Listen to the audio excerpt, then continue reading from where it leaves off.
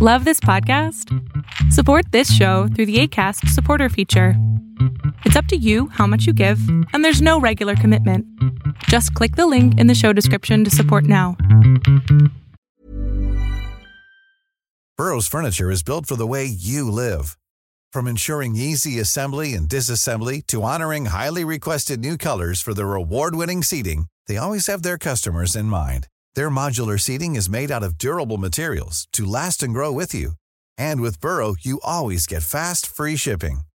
Get up to 60% off during Burrow's Memorial Day sale at burrow.com/ACAST. That's burrow.com/ACAST. burrow.com/ACAST. Millions of people have lost weight with personalized plans from Noom. Like Evan, who can't stand salads and still lost 50 pounds. Salads generally for most people are the easy button, right? For me, that wasn't an option. I never really was a salad guy. That's just not who I am. But Noom worked for me. Get your personalized plan today at Noom.com. Real Noom user compensated to provide their story. In 4 weeks, the typical Noom user can expect to lose 1 to 2 pounds per week. Individual results may vary. Fiction, science fiction, horror, fantasy, crime, LGBT, thriller. You have now entered the House of Mystery with your hosts, Eric Shapiro, David North Martino, John Copenhaver, and Al Warren. On 106.5 FM Los Angeles, 102.3 FM Riverside, and 105.0 AM Palm Springs. Welcome back into the House of Mystery. I'm Al Warren. Mr. Dave Rose Martino is joining us. Right. You haven't been here for a week. I don't know what's going on. You're in karate school. He's teaching karate. Yeah, no, I'm back to being a student, learning new stuff. Yeah, but you're like in your 50s. Yeah, that's okay. You never stop learning, right? Yeah. Never stop learning, exactly, yeah. Oh, well, there you go. Ninja. That's right. I've done that too. Yeah. Now, we've got a new guy sitting in. He'll be joining us. He'll be sitting in as a co-host all the way from the UK, Mr. Gavin Stone. Thank you for being here, Gav. Thank you for having me. I'm looking forward to and hoping I can be of some good use to you. Of course you will. And anybody, if you ever look for Gavin, he's got a YouTube channel and really interesting stuff. He gets on there and does all sorts of fun stuff, interviews a lot of people. And, it's interesting. And that'll be up on our website. So anybody wants to follow Gavin, go for it. Thank you. He's from the UK, of course. That's what, it's not really an Alabama voice. It's, in case we get questions. Because when Julie's on the show, Julie co-hosts during paranormal shows, and she's from the UK. And we actually get comments asking what part of the States is she from. Is it Alabama and all that? It's pretty funny. So now, today we'll jump right into it. We've got a guest here, and she's writing historical thriller fiction books. And she's got a new book out, and it's called Broadway Butterfly. And so our guest is Sara DiVello. Thank you for being here. I'm thrilled to be here, Alan. So, Sara, I have to say, Broadway Butterfly. Now, a thriller, but this is historical, 1923 Manhattan, and it's fictional, but yet true crime. Like, explain the premise of this. So, Broadway Butterfly is the true story of the murder of a scandalous flapper named Dot King, who was found dead in her bed, wearing only a lace negligee that scarcely reached her knees, and kicked off an investigation that grabbed headlines nationwide because it was at the vortex of the 4 things that the New York Daily News deemed that readers were most interested in, which was sex, money, murder, and people with money doing bad things. And the investigation creates ramifications that ripple from the gangster underworld all the way up to the White House. So I spent 9 years researching this book, and I pulled as much as I could, including dialogue straight from my research, which was primarily newspapers, although books, biographies, interviews, I amassed over 1,700 pieces of research. But what I learned 9 years in is that you simply cannot get everything. Right. And so while I have a lot of, I pulled as much dialogue as I could and as much as I possibly could throughout the rest of the book, conversations that take place behind closed doors between the police commissioner and the lead detective, between husbands and wives, between suspects, interrogation rooms, simply could not be gotten. And I wanted to put those in. And so we decided to call it fiction so that I could fill those conversations in based on the research that I had done, but could not obtain. Right. I understand that. I did the same thing with the Leopold and Loeb murders, because I had some things, but I couldn't get it all. And it leaves holes if you're trying to tell a story. Exactly. And I wanted those holes to be filled in order to tell that story fully. Right. It reads better that way. Exactly. It reads more like a fiction story in a sense of, follows through and stuff. How do you decide how to develop that? Like with me, I did have some of the conversations and some of the attitudes of the characters that were involved in the crime. Mm-hmm. So what I did was just follow the format where I could to kind of fill in, like, if you have some of their conversations, you can kind of understand the words they use, how they use it, and kind of make it sound like them in a sense. Did you do the same, or did you just create characters and put characters in that were not real? No, all the characters are real. So I did the same thing. So having amassed those, over 1,700 pieces of research, and most of them were newspaper articles, I had read them all, and then I dictated them into a recording device so that I could really cement in my brain the rhythms of their speech and their word choices and how people spoke and also wrote back then, so that when it came time to fill that dialogue in, I already had embedded in my brain what they might say and how they might say it. Did you actually dress up like the characters too? Sometimes I do. So for my book launch in New York, I've done 2 launches so far. So I launched in New York on the actual pub day, and then I went to Philadelphia and launched there. And so Jean Kwok, who's the New York Times internationally bestselling author of 4 books, The Leftover Woman coming out in October, she and I went full flapper. So we had, flapper headdresses and dresses and jewelry. And then we had, a 1920s, roaring 20s themed after party with long cigarettes and playlists, and everything was historically accurate and hosted by my friend Lisa Sharkey. And it was absolutely so fun and fabulous because the roaring 20s are fun. Yeah. They're glamorous, they're fabulous, they're, just doing things to the hilt with a joie de vivre that is contagious and, and fun. And so it was fun to immerse myself in that and to share that with readers and with attendees. I'm full flapper right now. Oh, good. Well, you have your camera off, so I didn't know. No, because I only do that in private, right? And it gets leaked, and all of a sudden I'm in the press all over, We're going to need to see the videotape, or we're not going to believe that it happened. Challenge, gauntlet cast, Alan Warren. Yeah. Whether the challenge will be accepted or not is up to you. Yeah. Well, there you go. Well, talk about the flappers a little bit, for the listeners who might not know. What were they like, and how were they perceived in American society in the 1920s?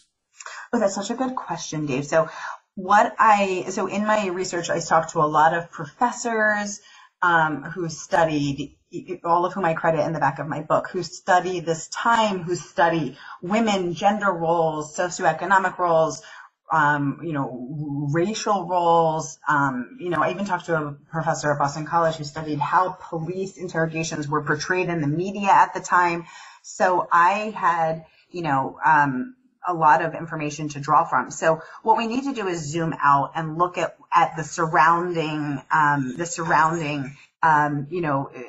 cultural moment. So we have, World War I has just ended. We don't know if there's a World War II coming, so that's called the Great War.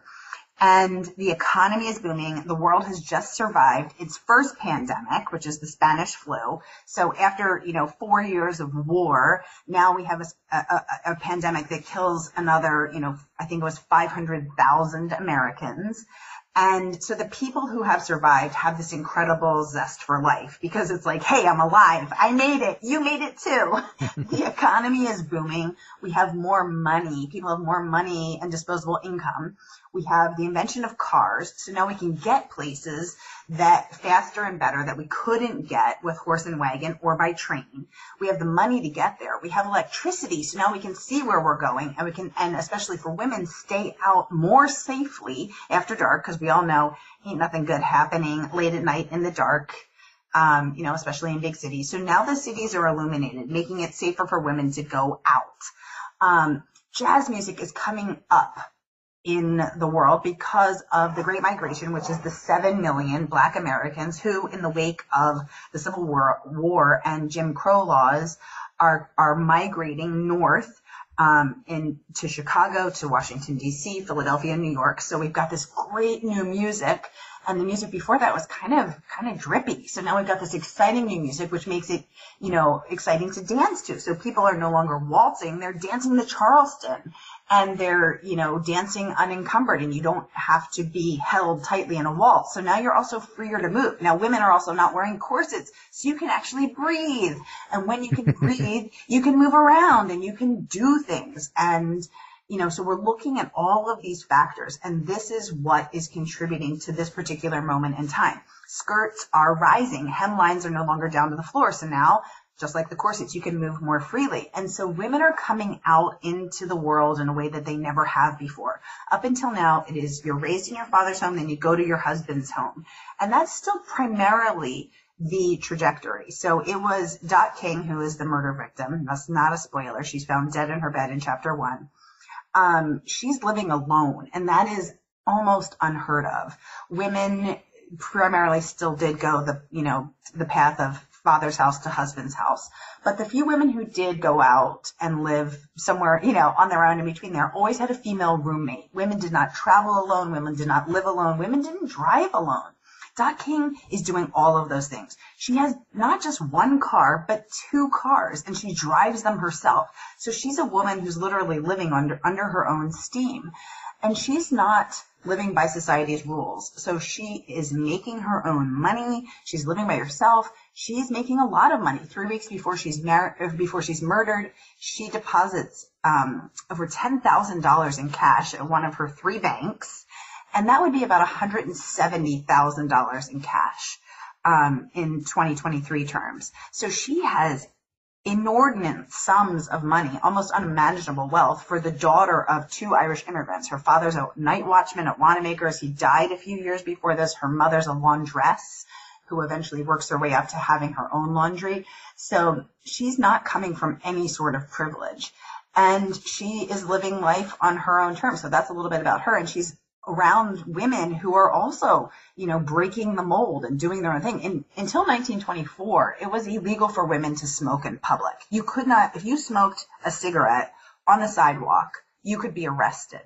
I mean, those are the kind of restrictions that women lived under at this time. Women were not allowed to cut their hair. And then all of a sudden in the 1920s, women said, to heck with this. And they started bobbing their hair. And this was considered, so scandalous. A woman with short hair. And here today, in 2023, you might think, oh my gosh, that's so old fashioned.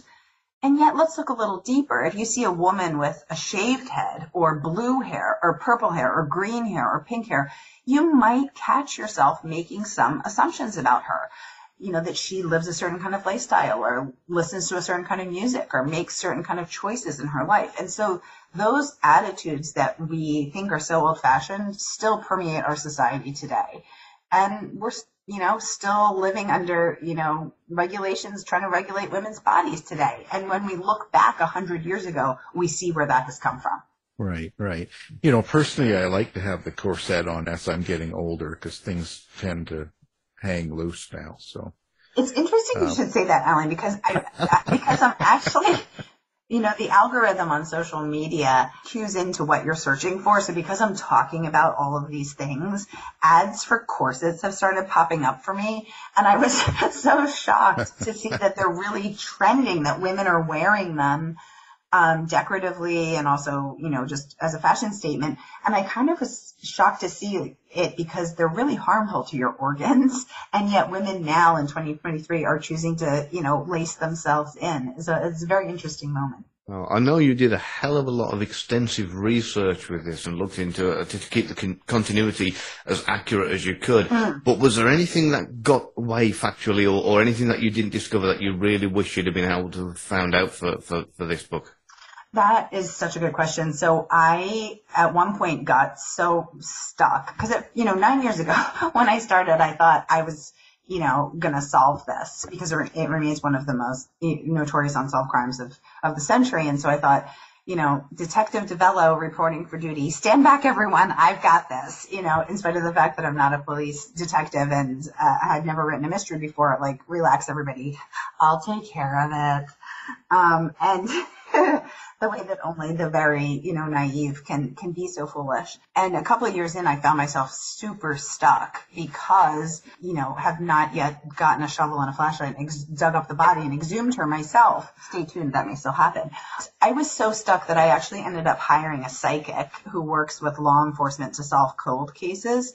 And I had never hired a psychic before, and no judgment, but that just isn't part of my usual weekly routine. It's not like, oh, it's Psychic Tuesday, off I go, But I was that determined that I would leave no stone unturned. And that ended up being incredibly helpful, actually. One thing that I was never able to find is that one of the suspects is being protected by police. And even down to the fact where they're protecting his true identity, they're using a pseudonym for him that he used for himself. And the police go along with this, which is, really shocking. And part of what spurred this, this case to seize the headlines for so long is the police partiality that was given to this one suspect. And he was then revealed by a newspaper who tracked him down and revealed him. And I've never been able to find that issue of that newspaper. And I think it was because they released it as a special edition. So I currently have a really good friend at the Library of Congress who is determined that she will procure the actual issue. And I can't wait to hold that in my hands. When you go through the papers, I always found that, going through stuff in the 20s and the papers, pretty disorganized. The way they print it in the papers, you know what I mean? They start writing an article and then it'll be on the next page and the next page. There's no rhyme or reason to it. I don't know if you noticed that. I did notice, they would spill to several pages, especially when they found that there was enough juice in that article to warrant the page space. I also noticed, it was interesting because at first I just was reading the articles themselves. I wasn't looking at the rest of the newspaper page because when I first started this, the New York Daily News, where my lead reporter and my lead character, Julia Hartman, is the crime reporter at the New York Daily News, and she's just earned her byline. And back then, people didn't have bylines. Only the top tier of newspaper reporters earned bylines, and that was a huge honor. So it made it even harder to find her articles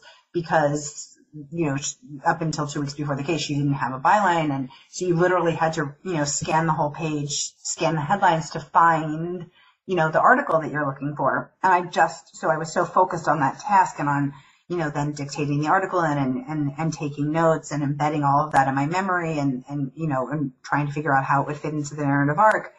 But when I went to talk to the Professor Christopher Wilson at Boston College about how police interrogation methods were portrayed by newspapers in the 1920s, which is such a niche area of study, but happened to be perfect for me, he said, "You're not just reading the articles, are you?" And I said, sort of embarrassedly, "Yes, I am." And he said, No. You gotta look at the ads.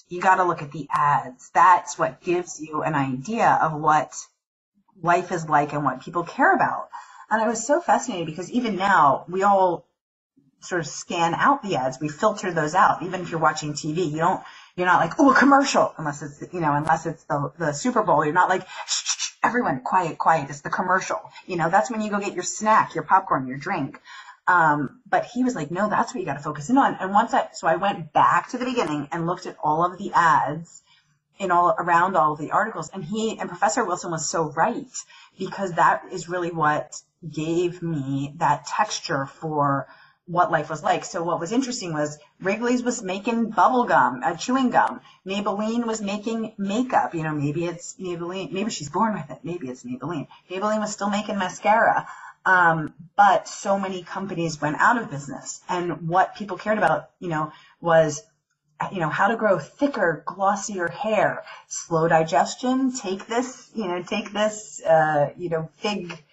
fig paste that'll help, get your digestion moving. Not able to sleep, here's something for sleeplessness and insomnia. Feeling down in the doldrums, take this. And it's so interesting because 100 years later, we're still worried about those things, right? Everybody wants thicker, glossier hair. Everybody wants good digestion. Everyone wants good sleep. And yet, we no longer prescribe mercury taken orally for what ails ya. Yeah, I put it on my head and I still don't have hair. Yeah, it just is so interesting to see, what has changed and what stays the same. How do you organize all of this research and your continuity? Do you have any tools or systems or procedures? So I download all of the articles that I could find digitized. I downloaded, then I dictated them, and then I saved the transcription so that I could search for terms or people's names or dates or when blackmail started to be discussed. Then for the articles that were only available on microfilm, which I had to get in the bowels of the New York Public Library or the Boston Public Library on microfilm, pulling out the drawer, going through it looks like little rolls of Scotch tape in little boxes. You pull it out, you feed it in the microfilm machine, and then you go through page by page. And because there's no search function on microfilm. You are going through every single page of that newspaper and then printing out the articles or the ads that I was interested in, then dictating those and saving the transcriptions. So that is how I saved them, both the hard copies, the PDFs, and my vocal transcriptions, so that I could have those all organized. Then I also had folders on my desk and around, and then I also created calendars on those giant Post-it notes. So I quickly ran out of wall space in my office because my office is tiny. And my very patient, very, very loving husband allowed me to then take over the living room. So it's looking very much like A Beautiful Mind, that Russell Crowe movie. It's really looking beautiful mindy in our entire apartment because I have giant Post-it notes everywhere with calendars of what happened on each day, the highlights of each day, then calendars of what was portrayed in the news, then calendars by each character because I have 4 characters, then also murder boards, connecting each clue, each character, each person, and I'm a really visual person, so it's helpful to me to have it up on the walls. And then I also had my photo archives. So I was able to get research passes to rare books collections at the University of Pennsylvania, Columbia University, and the J.P. Morgan Library and Museum, as well as several presidential libraries. And they had boxes and boxes and boxes of archives. So I have all of that as well, some of which I've pinned up on the wall and some of which I just have in stacks organized by varying levels of OCD on my desk. Wow. Who was Dot King? Let's talk about her. And how did she get so much money? That's a lot of money. That's not common. So what was it and what gave her such connections with people? Why was she so popular? And what was her persona in the public? Did they know who she was? And why did they know who she was? Let's talk about that. And also, when you're doing a character like that, and she's kind of the focus of this whole book, do you actually hear her voice when you're going through it all? Does that person become real? These people have all become very real to me because I was able to eventually find photos of all of them. Dot was very easy to find photos of because she was a professional model, also the murder victim. So every day there were, pictures in every newspaper because she was the center of the case. She was the body, the victim. But also she was very visually appealing. So that only made them run more pictures of her because she was so eye-catching. So Dot King was known as the most beautiful woman in Manhattan. She was, a professional model. She was absolutely stunningly gorgeous. And she had this very glamorous life, which made her even more appealing as a murder victim to cover in the press because she was so different than most women. Again, and she was scandalous, living alone, having 2 cars, having all this money, having, fur coats that were, $1,000 each, which would now be, $17,000. Can you imagine having a coat that would be, $17,000? I mean, that's a car, she had, and just dripping with jewels that her many admirers, because again, some things don't change. Men like pretty girls, would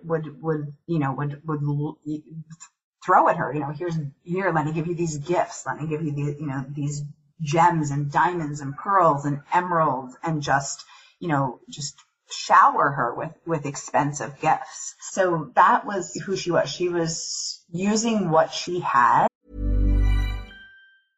A lot can happen in 3 years, like a chatbot may be your new best friend. But what won't change? Needing health insurance. United Healthcare Tri-Term Medical Plans, underwritten by Golden Rule Insurance Company, offer flexible, budget-friendly coverage that lasts nearly 3 years in some states. Learn more at uh1.com. When you're ready to pop the question, the last thing you want to do is second-guess the ring. At BlueNile.com, you can design a one-of-a-kind ring with the ease and convenience of shopping online. Choose your diamond and setting. When you find the one, you'll get it delivered right to your door. Go to BlueNile.com and use promo code LISTEN to get $50 off your purchase of $500 or more. That's code LISTEN at BlueNile.com for $50 off your purchase. BlueNile.com, code LISTEN. Many of us have those stubborn pounds that seem impossible to lose, no matter how good we eat or how hard we work out. My solution is PlushCare. PlushCare is a leading telehealth provider with doctors who are there for you day and night to partner with you in your weight loss journey. They can prescribe FDA-approved weight loss medications like Wegovy and Zepbound for those who qualify. Plus, they accept most insurance plans. To get started, visit plushcare.com/weightloss. That's plushcare.com/weightloss. I'm Sandra, and I'm just the professional your small business was looking for. But you didn't hire me because you didn't use LinkedIn Jobs. LinkedIn has professionals you can't find anywhere else, including those who aren't actively looking for a new job, but might be open to the perfect role, like me. In a given month, over 70% of LinkedIn users don't visit other leading job sites. So if you're not looking on LinkedIn, you'll miss out on great candidates like Sandra. Start hiring professionals like a professional. Post your free job on linkedin.com/people today. Planning for your next trip? Elevate your travel style with Quince. Quince has all the jet-setting essentials you'll want for your next getaway, like European linen, premium luggage options, buttery soft Italian leather bags, and so much more. And is all priced at 50 to 80% less than similar brands. Plus, Quince only works with factories that use safe and ethical manufacturing practices. Pack your bags with high-quality essentials you'll be wearing for vacations to come with Quince. Go to quince.com/pack for free shipping and 365-day returns. At a time when opportunities and options were very limited for women to survive. So, she grew up in this Irish immigrant house. Her parents were immigrated from Ireland, didn't have much of anything, moved around apartments a lot of times. She wasn't growing up in, one home. They didn't own, they rented. And so they moved around a lot, creating sort of, an instability for the family. And she got married when she was 17 years old on her 17th birthday. And when I think about how to tell the entirety of a human's life, obviously I could write an entire book just about her, but I had to choose to hone in on a few moments that it's like, ooh, that's really the heart of who that person is. That's a very telling moment. And I just felt like getting married on your 17th birthday, it says so much, right? Because first of all, 17 is just way, way too young to get married. But you can picture a very hopeful, immature 16-year-old girl saying, wouldn't it be romantic if I got married on my 17th birthday? And just thinking that's so dreamy, So she marries this much older guy, and it doesn't work out, to no one's surprise, or at least not to mine. So she moves back home. Her dad has died, and because this is such a patriarchal society in 1923, her brother takes over as, quote, head of the house. So even though her mother owns the laundry at this point, her mother's making her own money, owning her own business, she still has to defer to her son to be the head of the house. Well, her brother, who's younger than her, by the way, doesn't like how she's living. He doesn't like that she's bobbed her hair. He doesn't like that she's wearing shorter skirts. And I'm not talking mini skirts here. I'm talking to the knee, right? But he's not happy because they're not down to the floor. He doesn't like that she dyes her hair blonde. He thinks, she's looking trampy, like a tramp. And so basically they have a fight, and he hits her, and he throws her out of the house. And so she is now on the streets in New York and has to figure out how to make a living and how to survive and how to procure housing and income for herself. So she, being very beautiful, starts to become a model. And that's how she is living. And then because, again, men like pretty girls, she starts to attract admirers, and she becomes a sugar baby, a kept woman. So she has a sugar daddy, and the terms sugar daddy and sugar baby are only in our cultural vernacular today because of this case, because of Dot King, and because of her sugar daddy. So if you've ever used that term, read that term, heard that term, now you know it is only because of this woman, this case. And so he is keeping her, which means he's paying her rent for her apartment. He's paying the salary for her maid. He's giving her an allowance every month, to pay her bills, the electricity, the water, to buy clothes with, or to everything, all those bills that we all have, right? And he's giving her about $1,000 a month, which would be, again, $17,000. You can live quite comfortably on that, right? But yet, Dot King starts to make, we know from her last bank deposit, even more money than that, right? She deposits $10,000, which is 10x what he's giving her, which would be, $170,000 today. And that is where the story gets really interesting, because where is she getting that money? And how was she getting that money? And that is where the case gets super juicy. So, as you've got to know Dot King and you've worked through doing your research, are there any shared propensities or similarities with yourself? I know that you have many hidden talents also. For example, ty говоришь по-русски. Я тоже говорю по-русски. I do speak Russian. Thank you for noticing, Gavin. So my college roommate was a Russian immigrant, as part of that large Russian immigrant population in the late 1990s in the fall of the Soviet Union, who fled the then crumbling Soviet Union, which then became Russia, of course. And I lived with her, and her family just kind of adopted me and, would cook for me and very warmly welcomed me into their family. And so, I learned through the immersion method how to speak Russian. And at one time I could pass for Russian, but now I'm rusty and my accent is terrible. So, but, that's it. It'll be a good cover. If this whole writing thing doesn't work out, I could always go into work as a spy. Yeah. Or maybe I already, so what I learned is, at first I thought to myself, I can't identify with this woman, right? She trades on her looks, and I want to be taken seriously as a writer, right? I want to trade on my intellect. She's involved with some bad guys. She's running with a dangerous crowd of people, a dangerous crowd of dangerous men. And that ultimately caught up with her. Not that anyone ever deserves to be treated violently, and certainly no one deserves to be murdered or to have one's life cut short. One way to lessen your odds of doing that is to not hang around with some really dangerous guys. So I thought, I can't relate to this person at all, until I interviewed Professor Martha Sexton, who's a professor emeritus at Amherst College in Western Massachusetts. And she studies women. She worked in women and gender studies, and she studied the interactions between socioeconomic and racial divisions of women at the turn of the century, which was so helpful to me. I kept saying, I don't understand why this woman who's so brave and so bold and living on her own terms and making her own money was associating with these bad guys and making these bad choices. And, she kept multiple lovers, and one of them was a really violent Broadway gigolo who was physically abusing her. And I kept saying, but why? Why would she do this? Why would she do this? And And Professor Sexton, said, well, we got to look at, again, the larger, cultural moment. At that time, at that particular point, she was probably raised in a home with physical abuse. There may have been alcoholism in the home, turn of the century Irish American family. And it may have been, her father she may have seen that modeled by her parents. Her brother, hit her. That's why she left. All of a sudden I understood, what you see, is what becomes normal to you. And I thought, I grew up in a family that didn't have much. I grew up in a very, very modest family.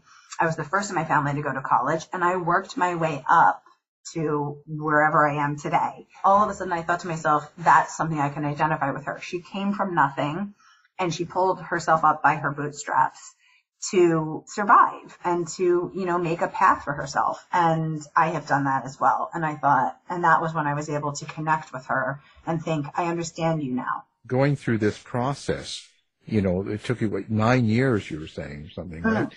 When you look back at this and you look back at everything that was involved in this, how do you think this has changed you as a writer and even as a person? Ooh, that's such a good question. What I've learned about myself is that I am doggedly determined, which I kind of knew, but I didn't know that could sustain me for 9 tedious years of research. So that definitely, I thought to myself, wow, I can actually do this. I can stay with a project as long as it needs, even through, almost a decade of my life working on something almost every single day.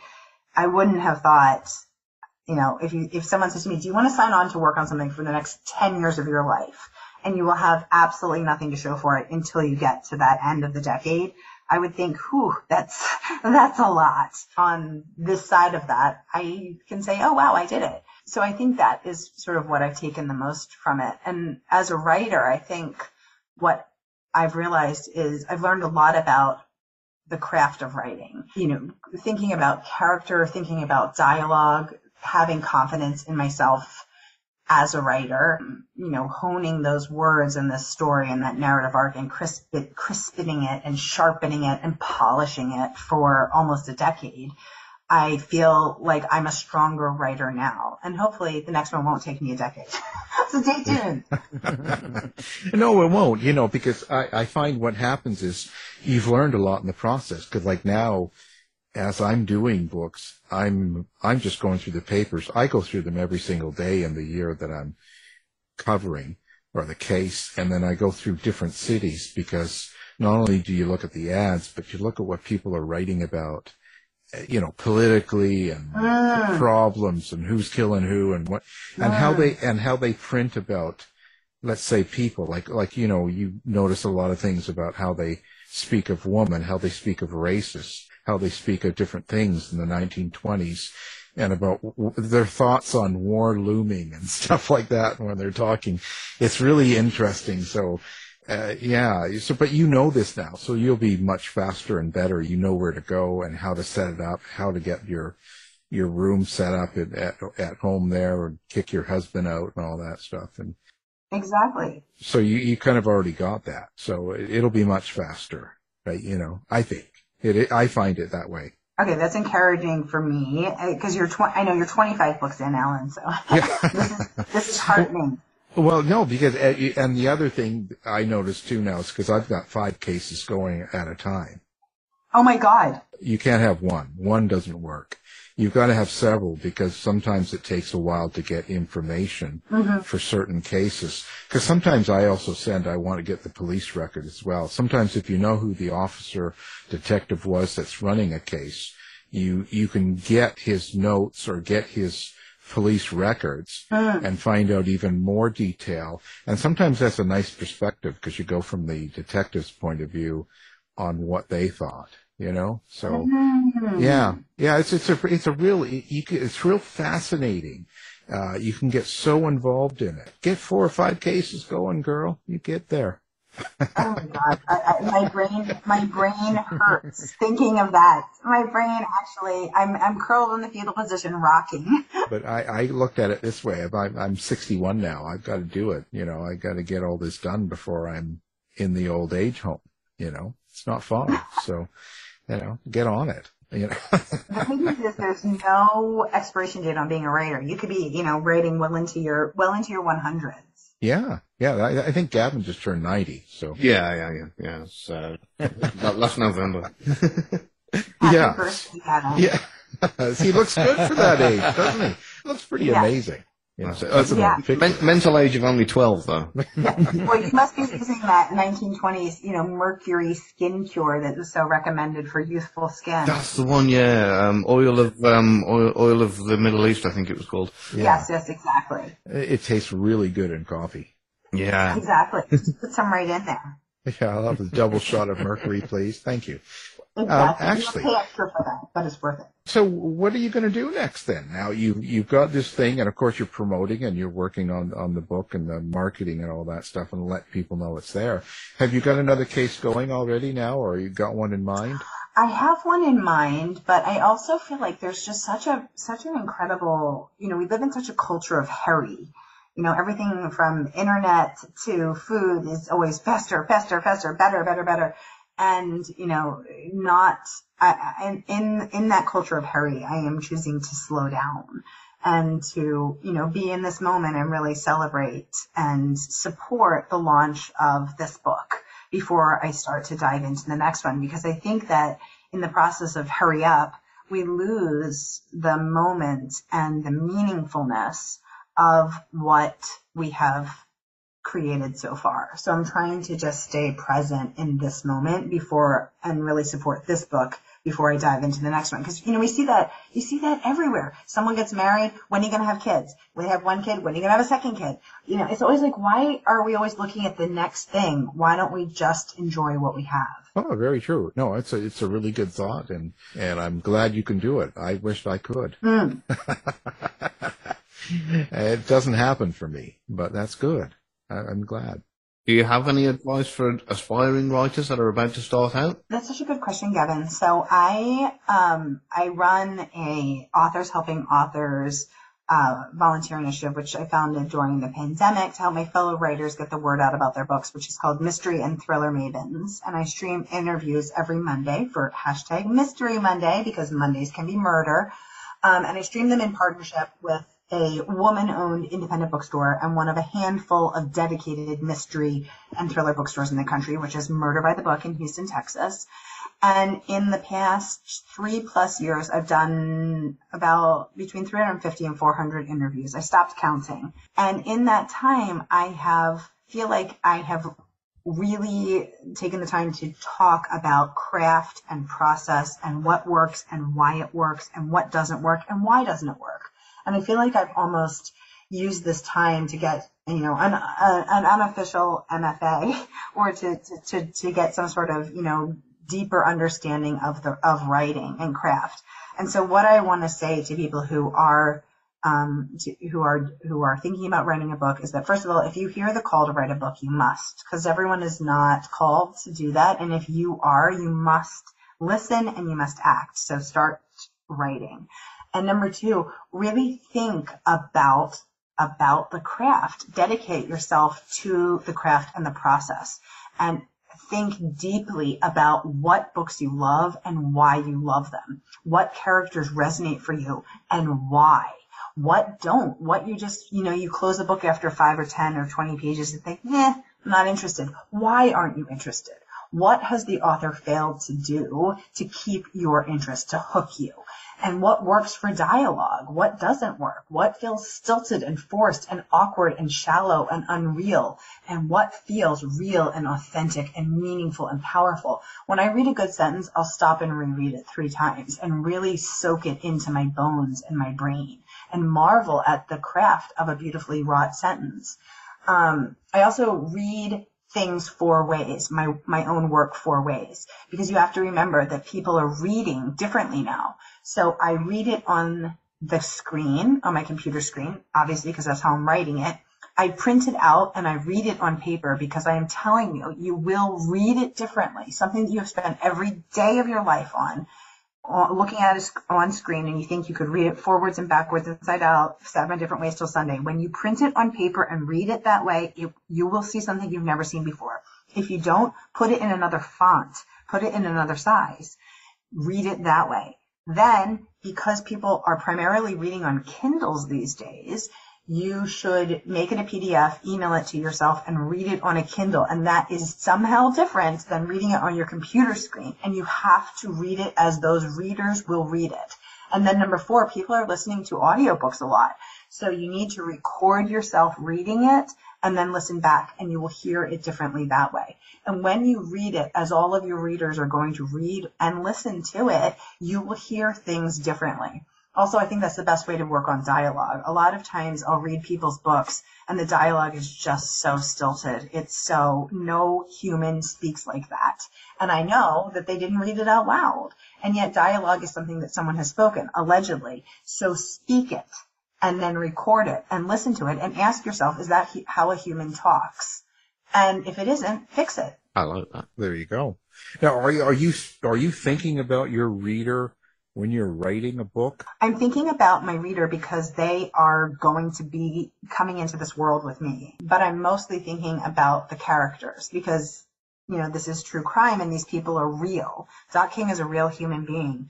Inspector John D. Coughlin, head of the NYPD Detectives Unit, is a real human being. Francis Stotesbury is a real human being. Doc King, is a real human being. Julia Hartman is real. And I owe it to these real human beings to write them in their entirety, in their wholehearted realness and the complexity that is all of us. And I think to myself, it's very vulnerable to have someone write your story. And if someone, was going to write my story, I'd be like, hey, don't rush. Don't rush. Just make sure you don't hone in on one moment, my best moment or my worst moment, and think that's the entirety of who I am.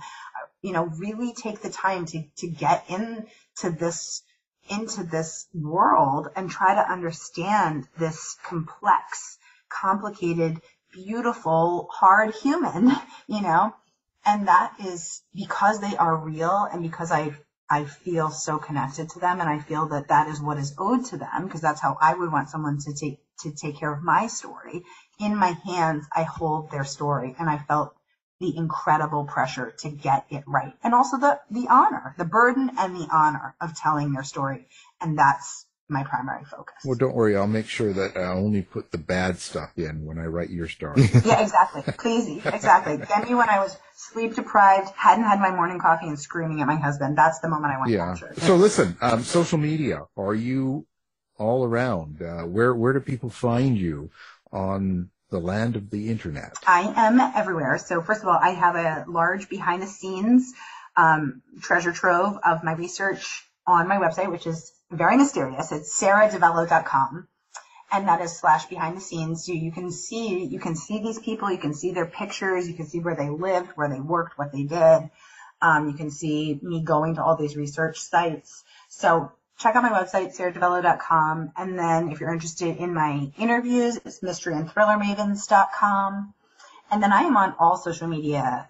Instagram is my favorite, and it's all my name. So Sara DiVello on Instagram, Facebook, Twitter, Threads, TikTok. I do it all. Wow, you do TikTok. You get on there and dance and all that, and you have your puppy dog on there? I do have my puppy dog. Mostly I strut, but I do love to dance. So stay tuned. I love to dance. It's such a joyful experience. So I may start dancing. Well, there you go. You see, I've just got my dog on mine, but if you watch Dave, he does a lot of strutting. Oh, good. Okay. Yes. A fellow strutter. Horse. Accident. Yeah. He's a big strutter. Brothers have to stick together. Yeah, that's right. He's karate strutter and all that. How do you pronounce your dog's name? Is it Pelu? It's Pelu, yes. So she is a rescue mutt from Texas, and she was found under a shed with her mom and her litter mates and fostered by a Spanish-speaking family who named her Peluda, which Pelu loosely means hair in Spanish, and she is a hairy one. She's a shaggy, scruffy little street mutt. And her sisters, Petalo, which is like the petal of a flower, and Capullo, which is the center of the flower. Her two sisters were adopted by my friend Rebecca's parents. And then Rebecca went home to Texas to see her family for Christmas, and she sent me a picture and said, oh my gosh, look at my mom's new puppies. And I said, oh my God, I want one. And she said, well, there's one left to be adopted, but nobody wants her because she's the ugly one. And I knew then I had to have her because I'm one of 3 sisters, and it's my worst nightmare to be the ugly one. I had to have Pelu, my little, and they called her Peludita, which means the little hairy one. And so my husband and I adopted Peludita 12 and a half blissful years ago. She's turning 13 this fall. She's the love of our life. And she is the little hairy one. So I'm very active in the dog rescue community, the animal rescue community. So I always adopt. I advocate for adopt, don't shop. That's amazing too. I've been doing that over 20 years. I get the old rescues from the pound, like they're 5 and older, and so everything actually. It's pretty amazing. Chihuahuas and Shelties. And I've got a Jack Russell now who's 18. My Chihuahua just passed, and she was 20. Oh my God, I'm so sorry. No, I mean, I'm happy to have had her, and you know what I mean. Like, it's such a good thing to do. And I mean, we have a little bit of property. Why not? You know. Oh, that's so wonderful. Thank you. You know, because nobody adopts the old ones. Everybody wants the puppy. You know. Oh God, I know. Oh my God. You know, the old ones are the best ones. They really are. Oh my God. Yeah. And thank you. And nobody wants them, and they just sit there in these shelters, and it's heartbreaking. It makes no sense. I love them. The only hard thing about when you get the old ones are, they do pass much quicker, of course, because they're older. So you don't have them around as long. Yeah. So it just seems like they come and they go, and that's kind of the harder part. But it's just, you know, I'll keep doing it until I can't. And then I see what I'm doing is I'm really hoping someone does that for me because I'm getting old. Yes. No, it's so wonderful because the older ones, I just would never adopt a puppy. The puppy energy is too much for me. And the old ones just want to be with you. Like Pelu just sits with me all day while I write. She snuggles her warm little scruffy body against me. She's a quarter Chihuahua. We did her DNA. And she is just so happy to be with us and to go for walks and, you know, snuggle. And there's great. nothing like the love of a dog. Nothing. No, nothing. Mm-hmm. No. I mean, it's amazing. Anyway. Well, it's been a pleasure having you on the show. Thank you, guys. Thank you, Alan. And of course, the book, Broadway Butterfly, and our guest is the author of that book, and, you know, our guest. So, Sara DiVello, thank you very much. Thank you, Ellen. Thank you, Dave. Thank you, Gavin. It's been such a pleasure chatting with you guys. Thanks, Sara. You've been listening to the House of Mystery radio show. To find out more about our guests, hosts, or shows, go to www.houseofmystery.com. Show's over for now. Was it as good for you as it was for me? Yeah. Good night. This has been a production of Something Weird Media. I'll be back. You've been listening to the House of Mystery radio show. To find out more about our guests, hosts, or shows, go to www.houseofmystery.com. Show's over for now.